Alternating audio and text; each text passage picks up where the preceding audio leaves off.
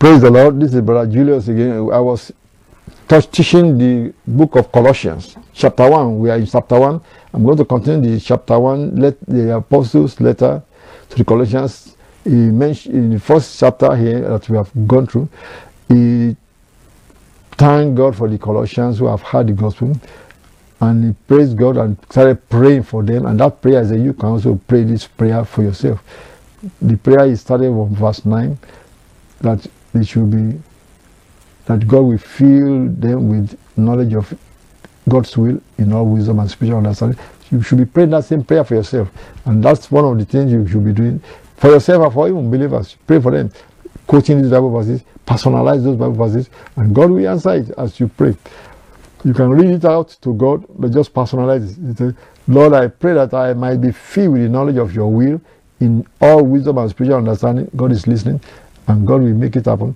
And that's how you, and then we went further and said, Apostle Paul is saying in verse 23 of that, we went to verse 23 of Colossians chapter 1. He said, we are to continue in the faith, grounded and settled. That is, the Holy Ghost is working this work in us, but we have to cooperate with the Holy Ghost by continuing in the faith and in all these exhortations and in the hope of the gospel. And I mentioned Titus chapter 2 verse 11 in the last broadcast, that the grace of God has appeared to all men, that teach us to deny all ungodliness and worldly lusts, and to live soberly, righteously, and godly in this present world, looking for that blessed hope and the glorious appearing of our great God and our Savior Jesus Christ. Is coming to appear. He will appear. Who has saved us, who has redeemed us from all iniquity. He gave his life for us to redeem us, and then is purifying a peculiar people unto himself. We are the peculiar people, that we should be zealous of good works. That is, he is putting in our heart to have the zeal, the desire to do good works, pleasing God always. That is the thing he has put in our heart, and we are to continue in that faith, as Apostle Paul said, verse 23. Now I'm going to continue from chapter 1 of Colossians. Like I said, from verse 23, it said, if ye continue in the faith, grounded and settled, and be not moved away from the hope of the gospel, which you have heard, and which was preached to every creature which is under heaven. He said, whereof I, Paul, am made a minister. Apostle Paul said that was what he has been preaching. Verse 24. Apostle Paul now talking about himself, that who now rejoice in my sufferings for you, and fill up that which is behind of the afflictions of Christ in my flesh for his body's sake, which is the church. So Apostle Paul believed that all the suffering he was suffering for the gospel. So he said it was like part of the suffering that Christ suffered for us. He's continued that suffering by preaching the gospel, and they are beating him up, sometimes arresting him. So he says it's part of his, he says he's doing this for the church's sake. And verse 25 went further, he said, wherefore I am made a minister according to the dispensation of God, which is given to me for you to fulfill the word of God. So which means everyone that God has called, personally called as a minister of the gospel, even me that is preaching, God called me to be doing this thing. I didn't just go to college to go and learn it just because I'm looking for a career. Because I'm an engineer by career, and I'm still an engineer by career. But see, God calls people, no matter what your profession is, to be part of his kingdom, and sometimes makes them to be ministers, pastors, teachers, evangelists, prophets, apostles, for his work's sake. So somebody say, well, you are like a lay preacher. That is, but to God, we are not lay preacher. He sent us out. He's allowed to still be working so that we can use our fund to still be propagating the gospel. That is how God left it. That's what Apostle Paul also saying, that he was using his own money to propagate the gospel. He said, how did you get the money? God was blessing him with the little thing.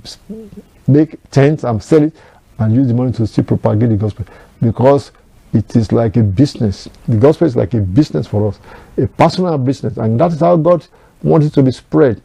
The people that are committed to him, they are using their funds to propagate the gospel. You go and read the story of the women that were following the Lord Jesus Christ. The Bible said they were ministering to Christ and the disciples from their own fund, from their own money. And those people have a reward in heaven, great reward in heaven. Those women have great reward in heaven. They will be sitting on thrones with the Messiah in heaven. And that is what God is calling everyone that is a believer. If you know what you are calling onto, you will spend your money to propagate the gospel. Just think of if you know that your country will be taken over by this group, and they are going to become the ruler of the country when they torpedo the current government, and they are invited to come and be part of it. Won't you spend your money to be part of them? Because you know when they take over the government, you are going to be an important person in the kingdom. That is what these people that recognize what Jesus Christ has done for them and what Jesus Christ has come to do, they were spending their money for Christ. Women that were following him, they were spending their money to sponsor the gospel of Jesus Christ. Go and read this in the Bible. And that is what Apostle Paul was doing. So he was using his money, his hand to do making things, and the money he made, he was using to propagate the gospel. And God will be blessing him to do that. But some people don't take it seriously like that. It is a private, almost like a private business. That is what we are also doing when we preach the gospel. We are not getting money from some church that are sending us out. No, God sent me out, and I'm doing the same thing like Apostle Paul doing it. And when we are on the radio, we are doing the same thing. We're using the fund God gives us through our engineering job to put the things on the radio. So if you also take that seriously, you'll be sponsoring the gospel. You may even say, let me pay for some radio stations. Send your sermons to the radio stations and I'll pay for it. That will mean that God will see that too, as you are also sponsoring it. He said, but I'm not the one preaching. It doesn't matter if you are the one preaching. Before I became a minister, I was sending money to evangelists that I hear on the radio to keep sending this thing out. The same way, that's how God make me become an evangelist also. If you start sponsoring the gospel, God will make you somebody in his kingdom, an important person in his kingdom. I'm telling you the secrets of how these people are going to be sitting on thrones, how they become people that are sitting on thrones with Christ in heaven. And it look like, oh, you don't know, it's in the future and future. That future will be soon. And if you believe in the kingdom of God, that is what you want. You don't want that other future, the future of people going to lake of fire. If you want to be a really important person in the kingdom that's coming, you better sponsor his gospel and live for him, because that's very important. But when you live for him, that puts you as part of the citizens of the kingdom that's coming. But if you want to be an important person, like an officer, you better sponsor his gospel. Sponsor his gospel. You say, well, you are not called to be a minister. When you are sponsoring it with your own money, he will either call you a minister or you are getting a position for one of those that spend their money for him. And that is what those women that were sponsoring the gospel of our Lord Jesus Christ when he was preaching around, they were sitting on thrones. People have even seen visions of them sitting on thrones with Christ right now. And when Christ shall come back, they shall be officers in the kingdom. So that's how you become officer. And there's going to be roles in the kingdom of God. Everybody's not going to be the same. There will be roles and positions. Which position do you want to be? It is how you serve him right here on earth. Go and read the book of Revelation chapter 22. Jesus Christ said, and my reward is with me. Behold, I come quickly. And my reward is with me, to give to every one of you according as your work shall be. The work then that you do for him now is for your reward, not for saving you. You only get saved by believing in the Lord Jesus Christ and born again through his precious blood. But that will just make you a citizen of the kingdom. But you want to be an officer, think of any government. In America right now, they have people that are part of the cabinet of the president. How did they become popular? Because the president knows them and they were very close to him, or they were in part of the party. And that is how we that are going to be officers in the kingdom of God, Christ is sending us out, and how you serve him right now is how you are going to be positioned in the kingdom that's coming. This is just by the way, but that's not, I'm just telling you about that, but this is what Apostle Paul was saying here, that he himself became a minister of the gospel, and he's suffering for the gospel, but he's doing it because God has called him to do that, and that is going to put him in a special officer position in the kingdom that's to come.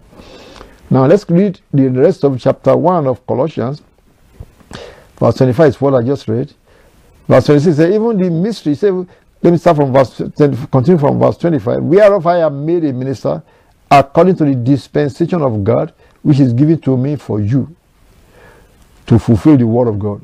Even the mystery, which has been hid from ages and from generations, but now is made manifest to his saints. What is this mystery? All these I just mentioned, that God is setting up a kingdom. Yeah.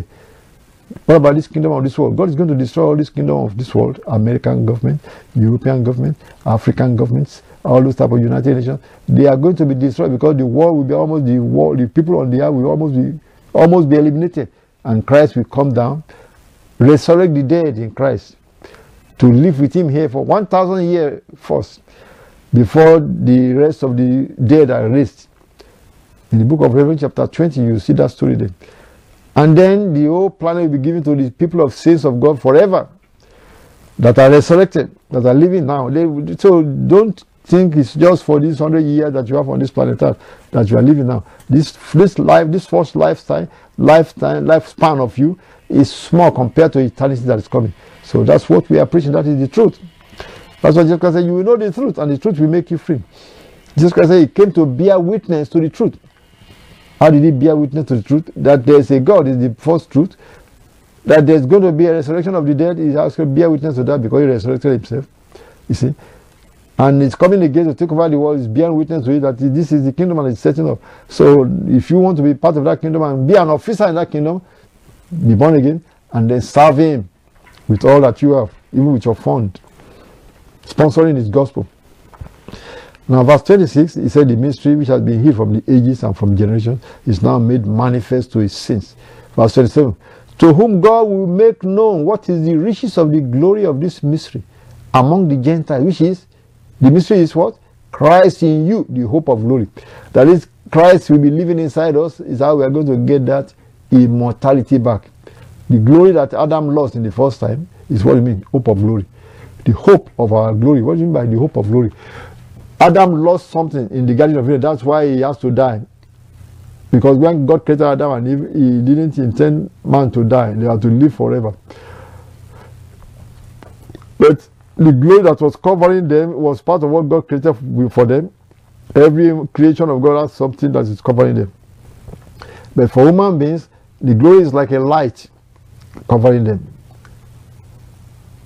But that light is quenchable. And because they sinned, the light was turned off. When the light was turned off, they became naked. That's what it is. That's why they say, because I am naked. They became naked. And then the only way God said that they will not allow them to partake of the tree of life, that is, to live forever, has to be stopped for them because they don't want to live in this naked situation forever. So God send them out of the Garden of Eden. It's not a physical garden, it's a spiritual place where they can go in and out into the spiritual world and back. So now they couldn't go freely by themselves into the spiritual world, so that they don't go and partake of the tree of life that can make them live forever. You see? In this situation, God doesn't want them to live in this physical body that is full of sickness and disease forever like that, or full of sin. So, but God planned a redemption to redeem mankind, and that redemption is what Christ has come to initiate, to institute, and he has done it. It is done now. He is not calling you individually to come. It's not going to be automatically given to everybody. Individually, come unto me. So he has done. That's what we are preaching. You have to believe it, come to him, and the hope of this glory, that we are going to get that glory back. What Adam lost, God is going to turn it on again by turning us first to righteousness.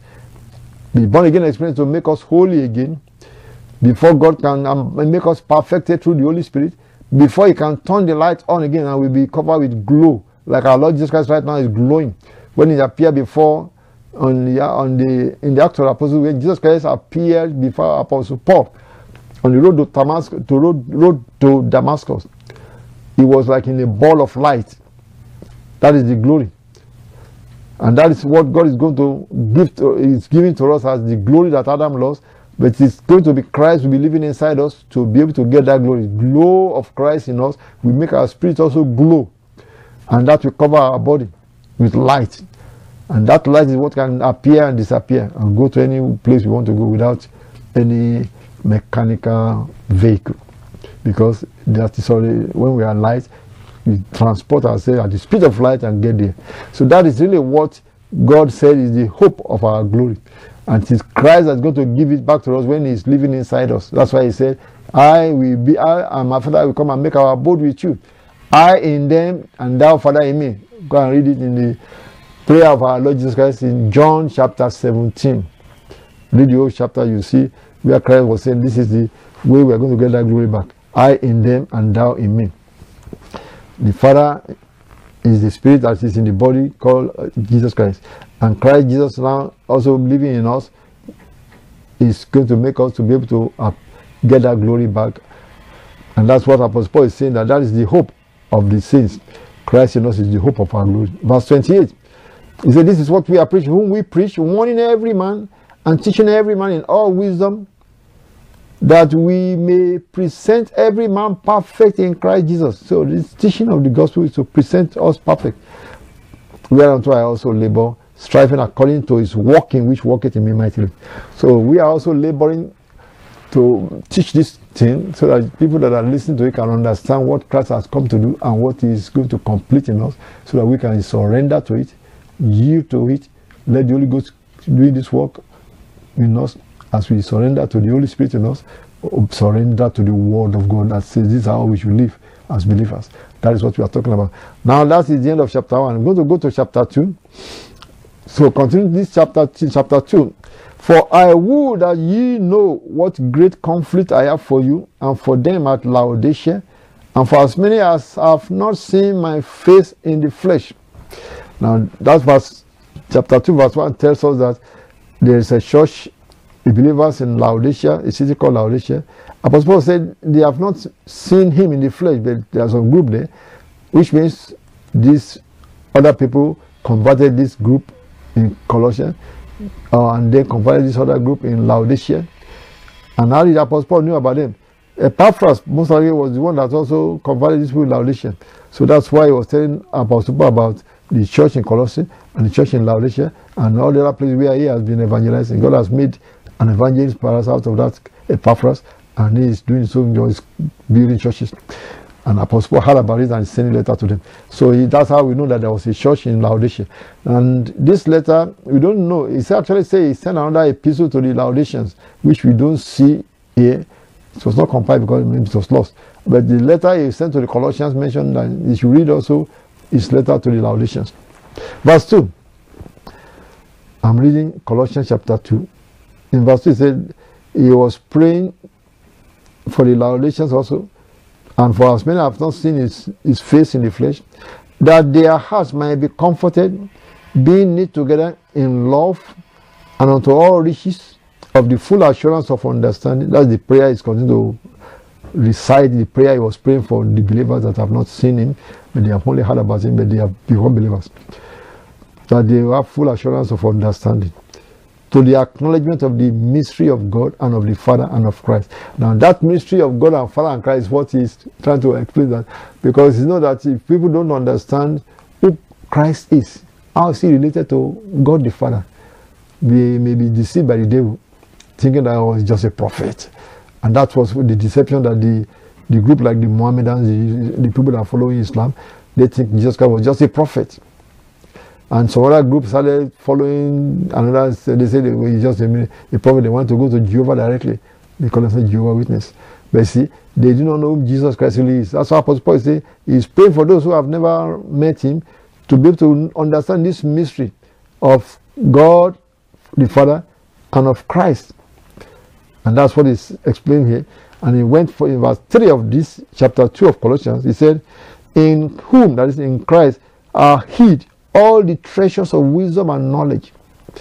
And this I say, lest any man should beguile you with enticing words. Say, for though I be absent in the flesh, yet am I with you in the spirit, joying and beholding your order and the steadfastness of your faith in Christ. He said, don't let anybody deceive you. And he's going to continue to explain the mystery between Christ and God the Father. Verse 6 says, as ye have therefore received Christ Jesus the Lord, so walk ye in him. Because you know what I didn't know how much Epaphras and all these other people have taught them. He said, but whatever they have taught you that make you to believe, continue in that, walk in that same faith. Verse 7 says, be rooted and built up in him, in Christ, and established in the faith. So it's now exhorting them to be established in the faith, as ye have been taught, abounding therein with thanksgiving. I will also always be giving thanks to God that he even called you to be a believer. Because there are multitudes in the world that are not accepting it or believing it or not doing it. It is a grace that makes you to believe. It's not just like you are smarter than them. Grace of God. Verse 8. He said, beware now, lest any man spoil you through philosophy and vain deceit. Because this philosopher will say, well, there's something like that, there's no God, or this or that. That's philosopher. They think human beings are just having a brain that can think, and that's all. No, there's a God. And he said, don't let anybody spoil you through philosophy and vain deceit, after the tradition of men, after the rudiments of the world, not after Christ. For in him, that is in Christ, dwell all the fullness of the Godhead bodily. Now, you see, that is what he's trying to point out to them. When you say, what is the relationship between God the Father and Christ Jesus? He said, in Christ Jesus is the fullness of the Godhead bodily. That is, God the Father is the one that came on earth, putting on a human flesh to be born like us, for a purpose, so that he can sacrifice his blood for mankind and redeem mankind unto himself. And then he went back to glory. So that is how Apostle Paul summarizes it. For in Christ dwelleth all the fullness of the Godhead. But now he is mentioning the same exhortation to the Ephesians.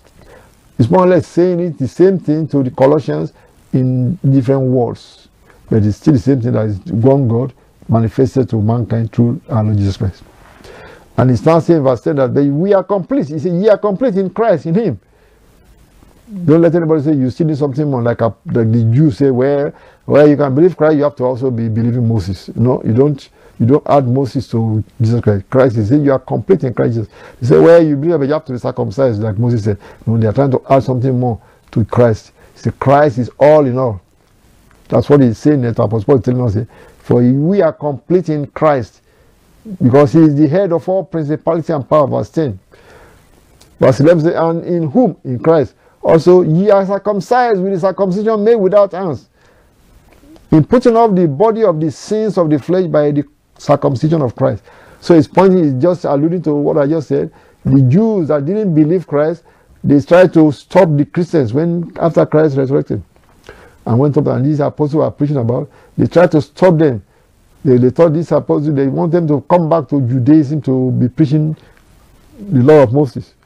That people should, and then when they see that these people are not being stopped, they try to say, well, you can believe you're Jesus, but you have to let them circumcise, let them be circumcised like us, to be able to come to Jerusalem. See, Apostle Paul is saying, we are already circumcised, it's a spiritual circumcision. That's what he's saying in verse 11. So in whom also, you have to remember, he's writing this letter to the Colossians, who are Gentiles. They are not Jews. And he is a Jew, and many of the people that started preaching are Jews. They are preaching the gospel and go everywhere preaching. And Apostle Paul is sent to the Gentiles. And the Jews that didn't believe are following, and starting to say, well, if you are going to bring these people to be following, you have to make them circumcised to be like us. That was what they were doing for thousands of years, never prosper anybody. Because they are trying to, what they call proselytes. That is people that are Gentiles that took on Judaism. But they were not really evangelizing. If people wanted to join them in their synagogues, because anytime the Jews went to another country, they tried to stay together as a tribe and have their own synagogue, and don't try to mix with the other people other than trading. And those people that see their lifestyle and say, well, we want to join your church, then they say you have to be circumcised. See? And they're not really preaching to anybody, but people that see something good and want to join them, they okay, if you want to join our synagogue, they try to make him circumcised. And that's what they are trying to push when Apostle Paul started preaching about to the Gentiles. They say, well, you are saying Jesus, well, they don't want to oppose you anymore, but anyway, make them circumcised. And Apostle Paul said, God didn't say the Gentiles should go and circumcised. That was only given to Abraham as his seed. They say we are actually circumcised in Christ Jesus spiritually. And they hated Apostle Paul for that. Because they are trying to amalgamate, mix Christianity with Judaism, which is not what Christ said. And when you go to the Revelation chapter 2, you see that the Lord Jesus Christ seconded what Apostle Paul was preaching. He said these are those people that are preaching Judaism, trying to mix it with Christianity. He said they are false apostles. And God didn't send them to go do that. They make themselves false apostles, preaching that around. And Apostle Paul confronted them. And you see that in all the letters of Apostle Paul when he was talking also in Galatians. He said Peter was almost going along with these people. He said he has to confront Peter. So that is really what Apostle Paul was referring to here, trying to tell these other people that don't let these people deceive you. You are already circumcised with the circumcision made without hands, in putting off the body of the sins of the flesh by the circumcision of Christ. Verse 12. I'm reading Colossians chapter 2. I'm in verse 12 now. It says, we are buried with him, with Christ, in baptism, wherein also ye are risen with him through the faith of the operation of God, who has raised him from the dead. So when you go for water baptism, that is symbolizing that we are crucified with Christ. And then when we come out of the water baptism, we are to believe it and walk with him that way, that we are now a new creature in Christ Jesus, saved from sin, no more to be a sinner.